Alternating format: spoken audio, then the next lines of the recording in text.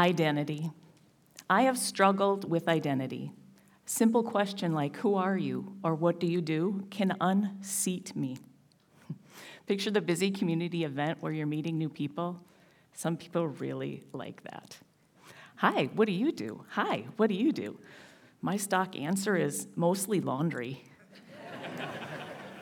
It's not a great point of connection. And so I look to the life and work of others to find identity. It seems that anyone that ever said anything has a quote about identity.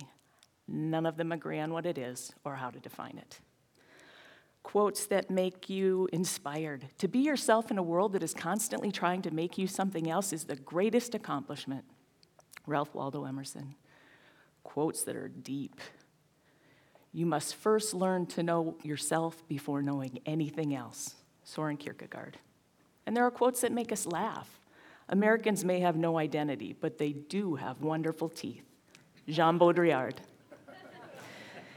There's no real guidance or direction in a quote. That lack of direction has been with me since I was a small girl. Who are you? Said the caterpillar. This was not an encouraging opening for a conversation.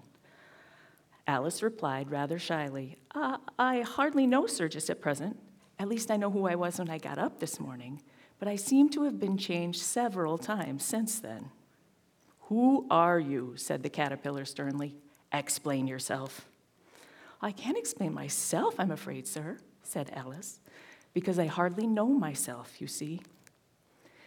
Maybe because of an early Alice in Wonderland wonder, or maybe because I was never satisfied with the answer, who are you is a question I ask myself over and over. Like Alice, I tend to stamp my foot and run off when I don't get the answer I'd hoped for. Who am I? I'm a petulant child.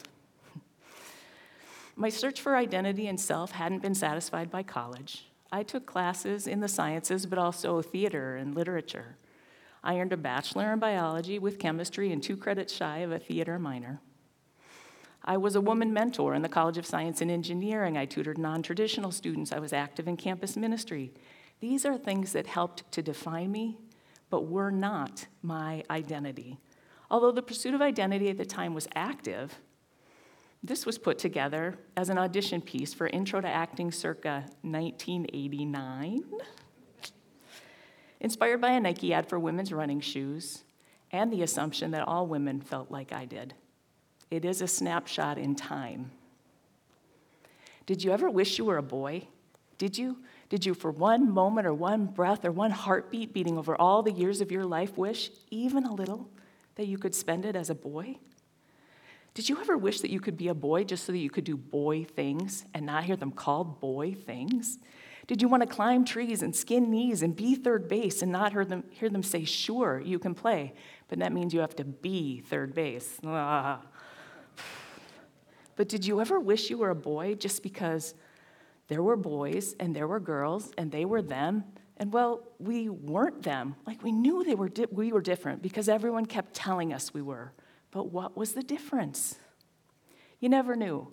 Like you knew that you were a girl. You run like a girl, you throw like a girl, you girl. And that was great. That was swell. But you couldn't help wondering what it would be like if you had been a boy. And if you had been a boy, what boy would you have been? All the time knowing no 2 boys are any more alike than all girls are. And if you had been this other boy, would it have made you faster, smarter, cuter, cleaner? And if you had been a boy, this incredibly bouncing boy, what boy would you have been, all the time knowing no 2 boys are any more alike than all girls are? So you wake up, and you learn we all have differences. You learn we all have similarities, and you learn to stop lumping everyone together into 2 separate categories, or 3, or 4, or any at all. And you learn to stop beating yourself up over things that were not wrong in the first place. And one day when you're out running, feet flying, dogs barking, smiles grinning, you'll hear those immortal words calling inside your head. You run like a girl. And you will say, shout, scream, whisper, call back, yes, what exactly did you think I was? At the time, I thought I had it all figured out. I was so proud of that little ditty titled, no joke, Who Am I? By the end, you can see I have cleverly defined my existence in such a way that leaves me identified with half of the world's population. Who am I? Just one in nearly 4 billion.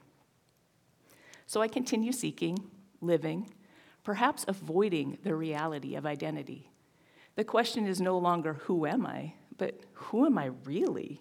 My identity seems to form and transform relative to my actions and reactions with and to the world around me.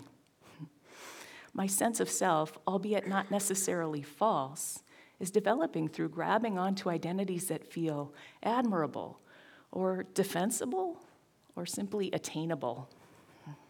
It's not necessarily false, but it may not be true either. So I'm left feeling unsettled and still without an answer to the question, who am I? Who am I? I'm a jewelry repair tech. I am a chemist. I am a wife. I am a project manager. I am a mother. I am a gardener. I'm a reader. I am a volunteer. I am a learner.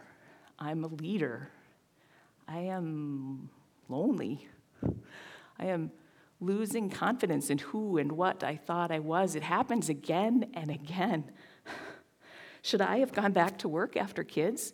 Should I volunteer more? Should I volunteer less? What part of my doing makes up my being? Lord, where are you in all of this? Before Abraham was, I am.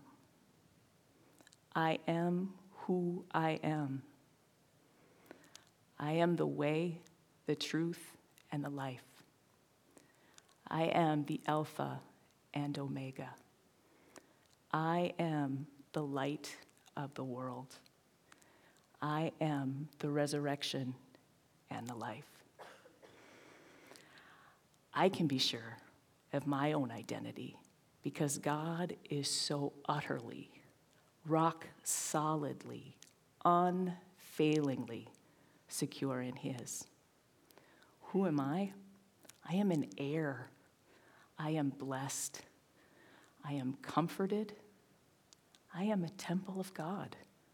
I am a treasured possession. I am a beloved child. I am part of the body of Christ. I don't know about you, but my search for self, my seemingly unending search for identity feels very, very small. Why can I not find my place in this world? Because I am not meant for this world. Yes, I'm consigned to live here and work here and serve here and love here, but this is not my home. The Lord is drawing us to him. The longer and stronger that pull, the less this world will provide us satisfaction. He is present here, so make of this world all that you can. But remember, this is not our home.